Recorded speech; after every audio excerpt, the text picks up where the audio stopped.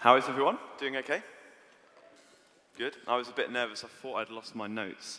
I did have a situation once where one of my friends stole my notes as a joke.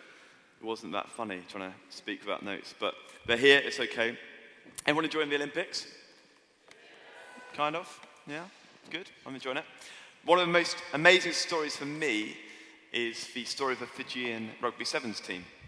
They have won the first ever medal. The Fijians won the first ever medal. They got gold in the Rugby Sevens. And it was quite a ridiculous story, really. Robert, am I quite echoey or am I good? Is it cool? Yeah, good. And it's quite a ridiculous story because the first ever medal for Fiji, it was a bit of a ridiculous story. But what's quite interesting is the coach, who, out of just for your information, my wife actually knows. So, connection, that makes me kind of famous, does it not? Yeah? They are friends on Facebook, and you know me, so if you want my autograph after, go for it. But my wife knows him, and he is the coach of the Fijian, and all over Facebook for the last few months, he's been putting, we will win gold. We will win the gold medal. Nothing else will do. We will get this gold. And sure to be it, they get the gold medal. They win the ultimate prize. You see, what we focus on, what we put our mind and energy into, what our mindset is built on, matters. I used to play a lot of basketball, and one of the researches they did there was about basketball free throw shooting. So in basketball, if you get fouled, there's a thing called a free throw shot where you have to take a shot, and they have like certain shooting percentages. And what happened was they got two teams. They got one team where they had to practice for hours and hours a day for a whole week. And the other team weren't allowed to touch a ball for a whole week. They had just to visualize making the shot. They had to visualize the successful shot going through the net. And interestingly enough, the team that visualized and just did it purely through their minds had a much greater increase in their shot percentage. What we think about, where we put our mind and energy and effort, matters. I had the privilege of meeting a real mentor of mine, a guy called Jim Graham. He's actually preached here a few years ago. He sadly passed away 2 or 3 months ago. But he just really had some significant things to say to me just before he was dying of cancer. He said to me, Andy, you show me a good leader of a church and I'll show you a successful church. You show me a successful businessman, a great leader, and I'll show you a successful business. The two correlate. Good leadership equals good scenarios, it equals good businesses, it equals good churches. Leadership matters. But what really struck with me was what he said about the mindset and mentality of leaders. That matters. If we have positive attitudes, if we have faithful attitudes, it affects how we live and lead.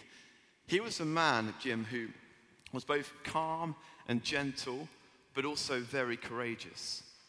We often see those almost as polar extremes. But he was calm and gentle, but also courageous. But he was a man who was very steadfast and secure in his faith. Incredibly stable and secure in his faith. His mindset, his attitude, everything about him was built on his faith. A really godly man. And whether we're at university, whether we work for a church, whether we work in a business, our mindset, our attitude, building our life on a life of the truth in God, faith in the Bible, faith in his word, faith in Jesus Christ is what's going to make us fruitful as leaders. That's what matters. So we need to understand that the mindset, the attitude of a leader is important. And we might think about this in terms of faith, not feelings. What I want to think about tonight is building our life on faith, not feelings. And I'm not just saying that perhaps for some of us guys particularly, that brings stereotypes of just a girly thing about just resting on our feelings. I'm saying that actually how we respond to anger, how we respond to difficulty, how we use our emotions, yes, they can be good, yes, they can be helpful, but what matters is leading from a place of faith, building our life on faith, on God's truth, on God's word, and not our feelings and emotions. Leadership is important in every sphere of society, but are we going to be leaders who build our lives and leadership on faith, on God's truth, on hope and justice in Jesus Christ? I was challenged a few years ago. I used to coach young people at football who were excluded from school. And it was pretty hairy at times. I remember once picking them up. They were always late. They always stank out my car with cannabis. And we had a friendly match arranged. The whole way there, they called me things like lanky and big nose and really encouraging things like that. And I'm thinking, great, I'm really pleased I gave up an evening for you guys. And we get to the game, and the pitch isn't right. They moan about that. The kits are the wrong colour. Everything they can possibly moan at, they just complain and complain and complain. And I kid you not, 10 minutes into the game, a big brawl erupts. Literally, the whole team erupts. I can still distinctly remember a goalkeeper running 80 metres just to get involved in this fight. I just saw him run across the pitch. And there I am thinking, well, I'm the only guy on the sideline. I'm not exactly Hercules, but someone needs to step in and someone needs to get involved. And I'm thinking, great. So I'm running over, trying to look the big man. Somehow, by the grace of God, this fight stopped. And after the match, I remember the ref came up to you saying, Andy, that was a friendly, and you guys have not got any chance in the league. You can't enter a league. You guys aren't up for it. Your attitude is appalling.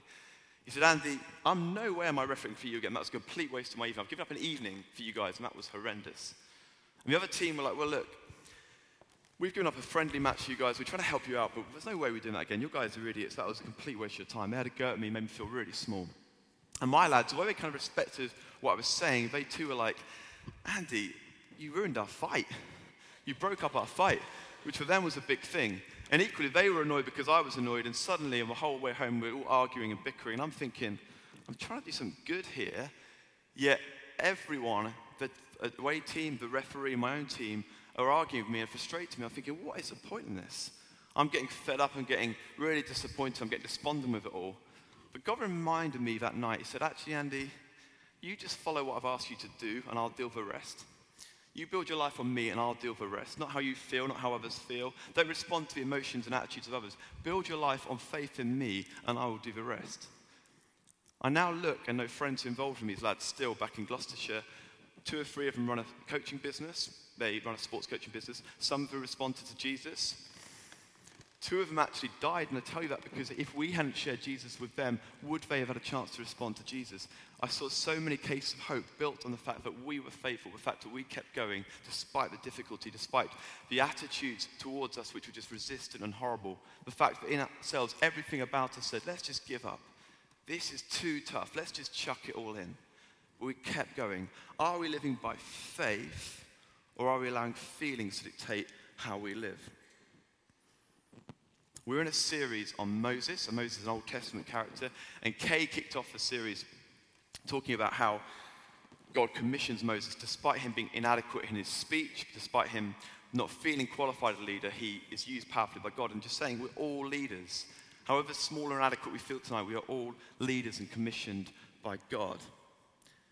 Then we looked at the wilderness, how we need to stick to God in the wilderness, despite the challenges around us, we need to stick to God. Then we looked at the plagues of light and darkness, of how the plagues of problems around Moses and the people, we have to keep focused on the light. There is light, there is hope, there is glory despite the pain and suffering around us. And then Thomas looked at worship, the importance of worship. I think he just wanted to increase album sales, but he looked at worship and the importance of focusing on God, keeping our mind set on God when things are difficult. And then last week we looked at just persevering through the pain, persevering through the struggle. And today we're near the end of this journey to the Promised Land. So Moses is leading the people to the Promised Land. We're in the last year of this 40-year trip. Moses is about 18 hours in the last year of this trip. And I want us to consider, what is our life being built on? What is the mindset? Are we building our life on faith, on truth, on Jesus Christ? Or are we allowing emotions of others, the attitudes of others, the reactions of how people respond to us? Is that dictating how we make decisions and how we live? What is leading your life? What is leading your leadership? What is influencing and shaping your leadership? Is it your emotions? Is it the thoughts and attitudes of others? Is it what wider society says is okay, or is it the truth and hope in Jesus? So you'll turn with me to Numbers 20. Numbers 20. It's on the screen if you've not got a Bible with you.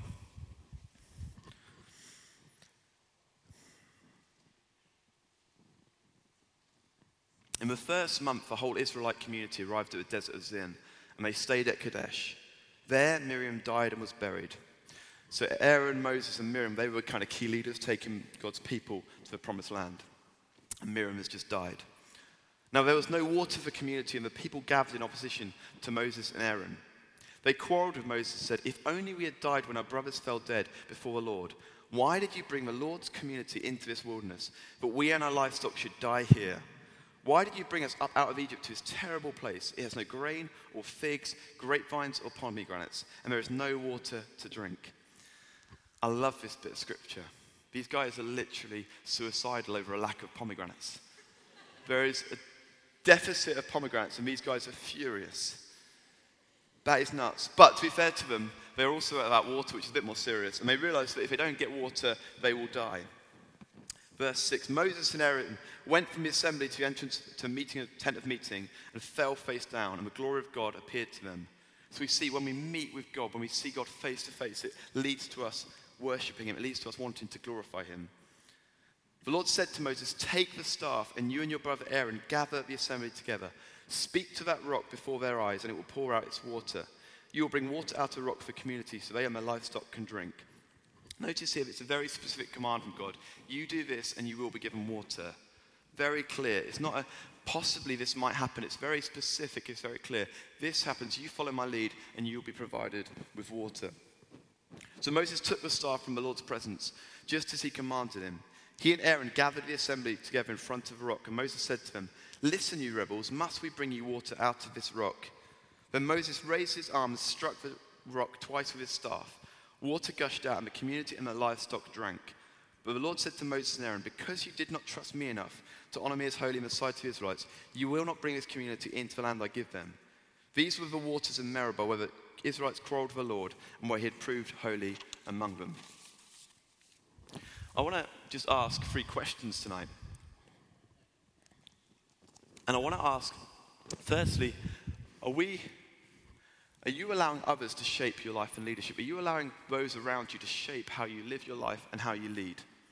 Moses never reached the promised land, and the reason that he didn't is because he made decisions later on in this passage where the emotions and attitudes of others influenced him making the wrong decision.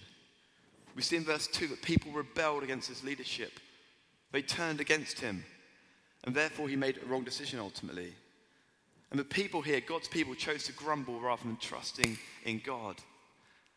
And what they did here is, rather than looking at all God had provided for them for 40 years, they looked at what God didn't provide. Look what they didn't have. How often are we guilty of that? Saying, this is what I don't have, this is what I need, God, rather than thanking him for what we do have. And this trip should have taken 11 days, I reckon. It was 40 years on. It was the last year. But what I find fascinating is that they still didn't trust God. After 40 years of him providing for them, they still didn't trust God. I've got a son called Jensen who's 2.5, and he loves food, like really loves food.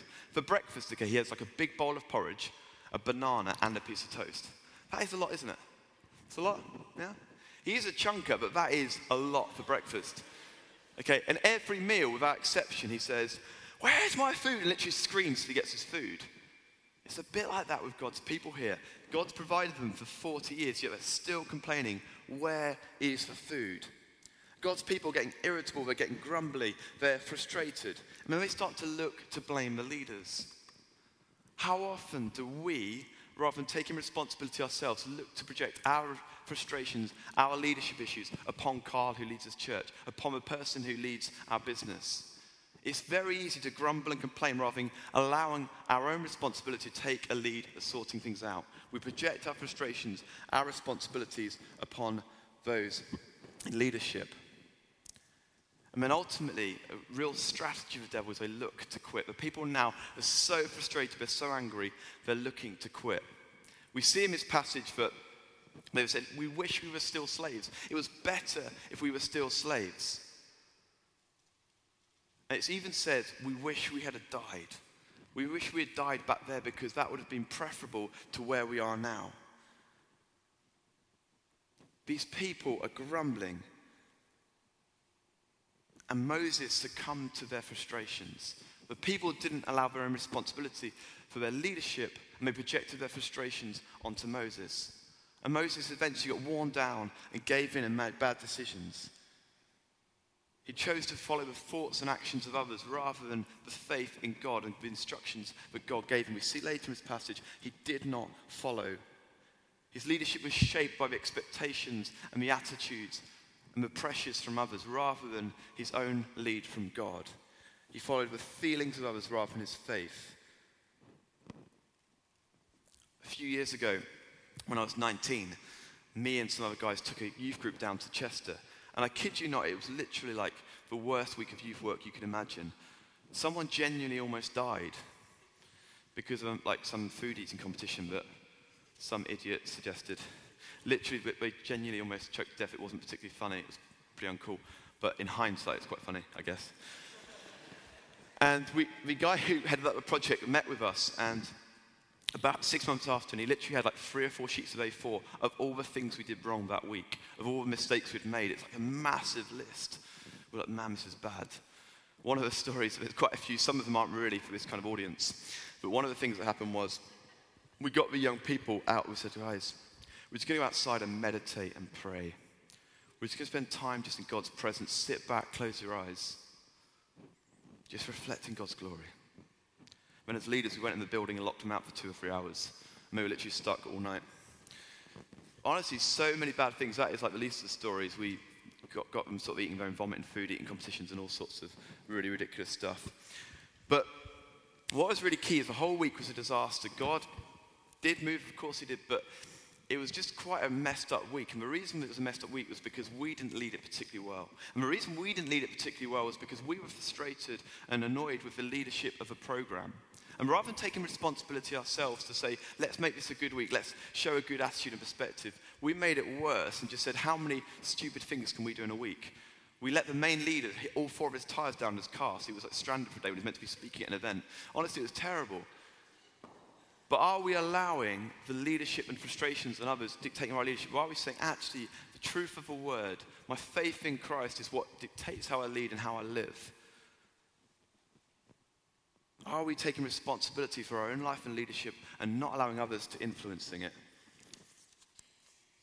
The second question I want to ask is, are you allowing your emotions, your feelings and attitudes to shape your life and leadership?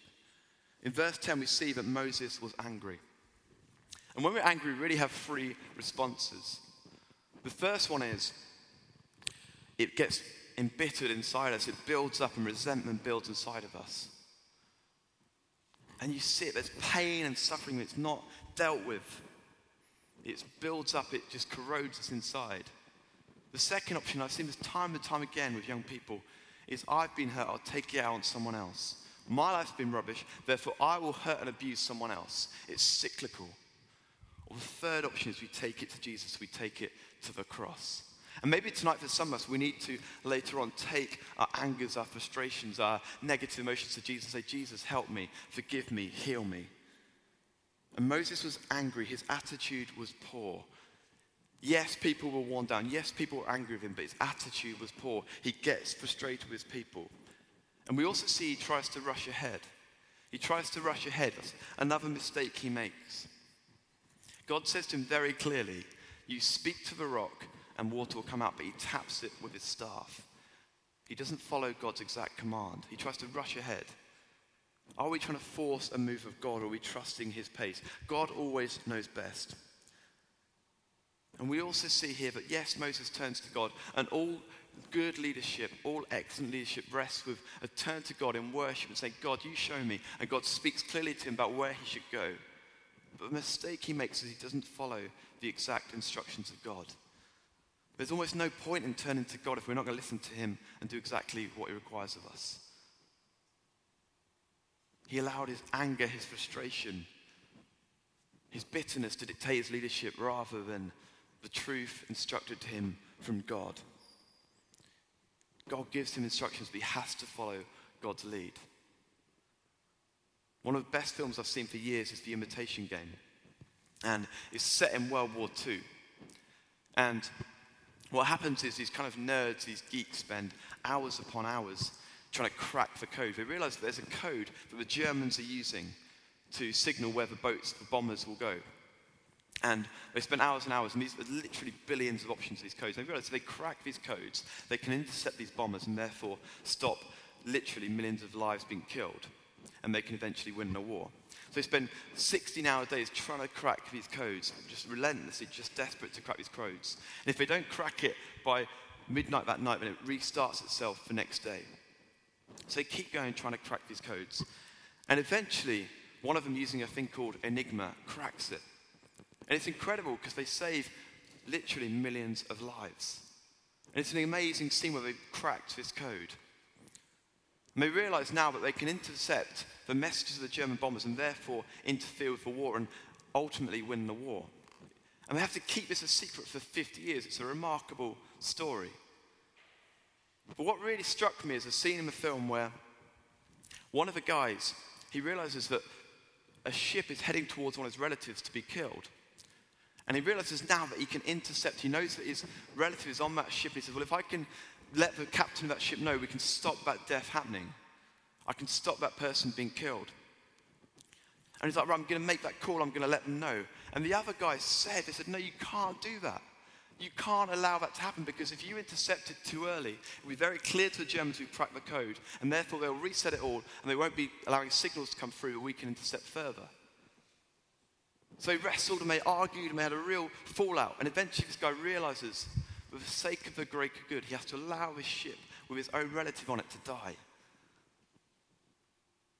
He realizes that despite everything about him, rightly so he was emotional, rightly so he was really upset and angry, rightly so he did not want his relative to die. But he had to make a decision based on what was right, what was a good response, rather than what his innermost thoughts were saying. And sometimes with God, we have to follow his lead, we have to follow his command, even though everything about us is saying, I don't want to do that. I don't want to make that decision. I don't want to do that because that is hard, that goes against everything I stand for. But I know it's right. I know it's right. This is God's command. I'll follow his lead. We have to act with our faith in what Jesus commands us, not with our feelings, not with our emotions. We have to say and do what is right. We have to make the right decisions. Are you allowing emotions, feelings, and attitudes shape your life and your leadership? Or are you allowing faith in Jesus, faith in his word, faith on the cross to dictate how we live? And the last thing I want to ask is, are you allowing society, the world around us, to shape your life and leadership? Are you allowing the world around us to shape how you live and you lead? So Moses had a staff, and it indicates that he was a shepherd of the people. So the shepherd would have a staff to knock the sheep in line, to pull, like a hook to pull the sheep out of difficulty. And he had a staff to indicate him being a shepherd. And it was the same staff that he used to part the sea, the same staff he used to command the plagues. It was used throughout his life. And what he did is he decided to tap the rock twice rather than speak to it. God makes it really clear in this passage, you speak to the rock, it will gush out water. But he says, no, I've got to tap on the rock. And it reminds us we need to be ruthlessly obedient to what God asks us to do. God made it a really clear instruction to him, but he followed his own ideas. He followed the pressures of those around him rather than following the exact instructions of God. And there's two things he does wrong. Is first of all, God gives him a command, gives him an instruction, and he goes to the people to hear their thoughts and to wrestle with them.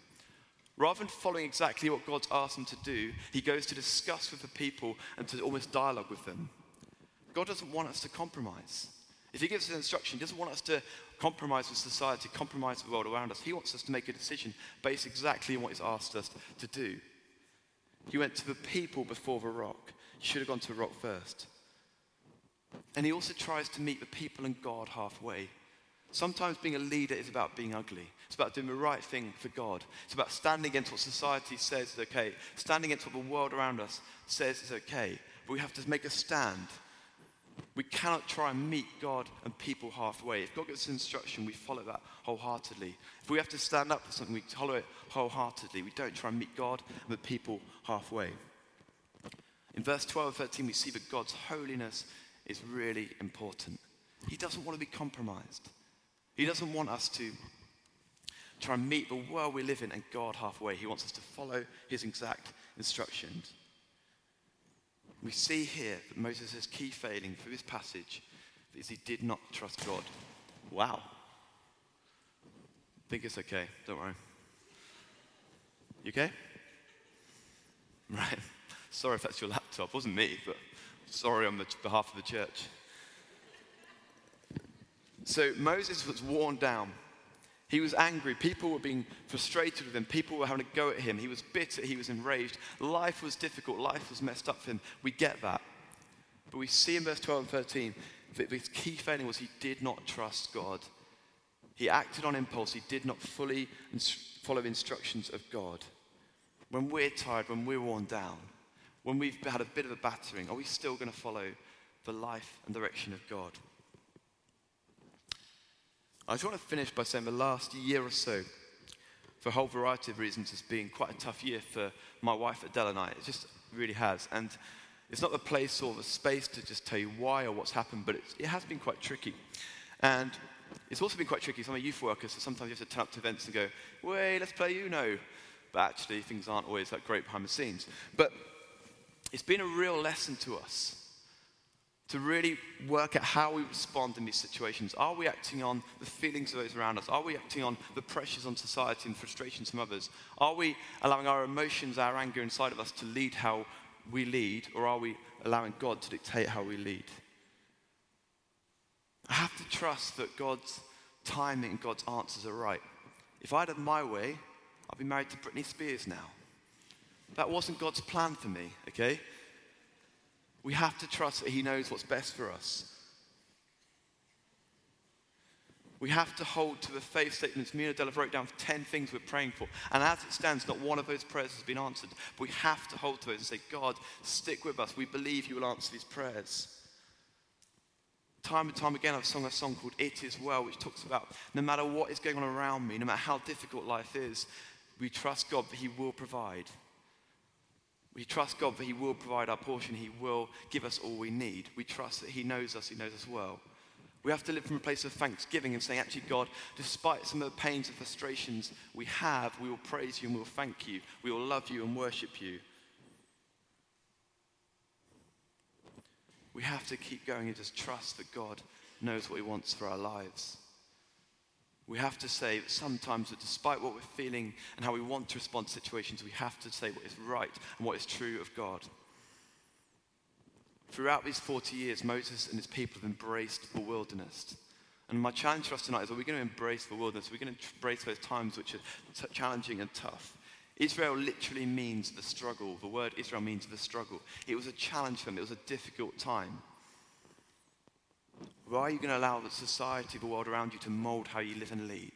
Are you going to allow pressures and those colleagues at work who want you to live in a different way?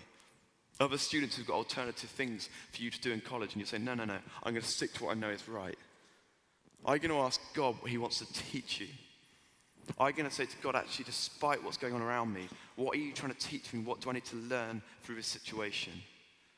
Are we living by faith in God and saying, above and beyond everything else, I will wholeheartedly live my life for you. I will give everything I've got for you. I will follow you no matter where that takes me, no matter what it costs. I will follow you. And it's great tonight we have 2 baptisms, because that is a declaration saying, no matter what this costs me, I will follow you, Jesus. It will be tough. It will be challenging, but I will pin my nails to the cross and follow you for the rest of my lives. The amazing thing about Moses is he never reached the promised land. But we see in the New Testament, in the Transfiguration, he meets Jesus face to face.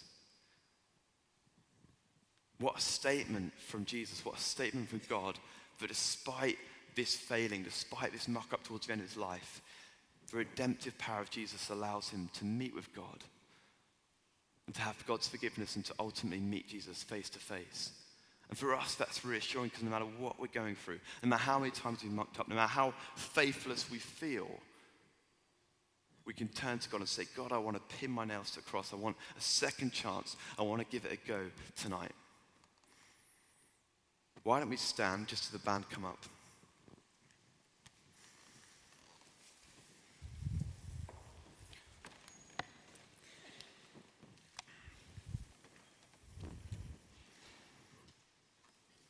Why don't I just pray for us as we just lead into a time of worship?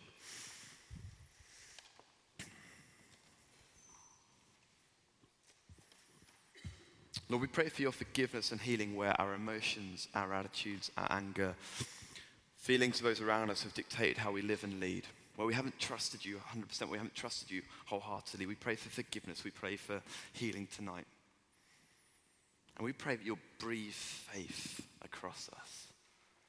Whether this is our first time to church or whether this is our 100th time, we pray that you'll breathe faith and life and hope into us tonight.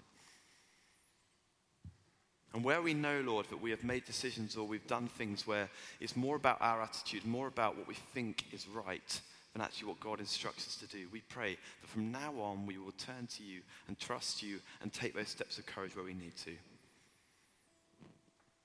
Holy Spirit, come and move amongst us tonight, we pray.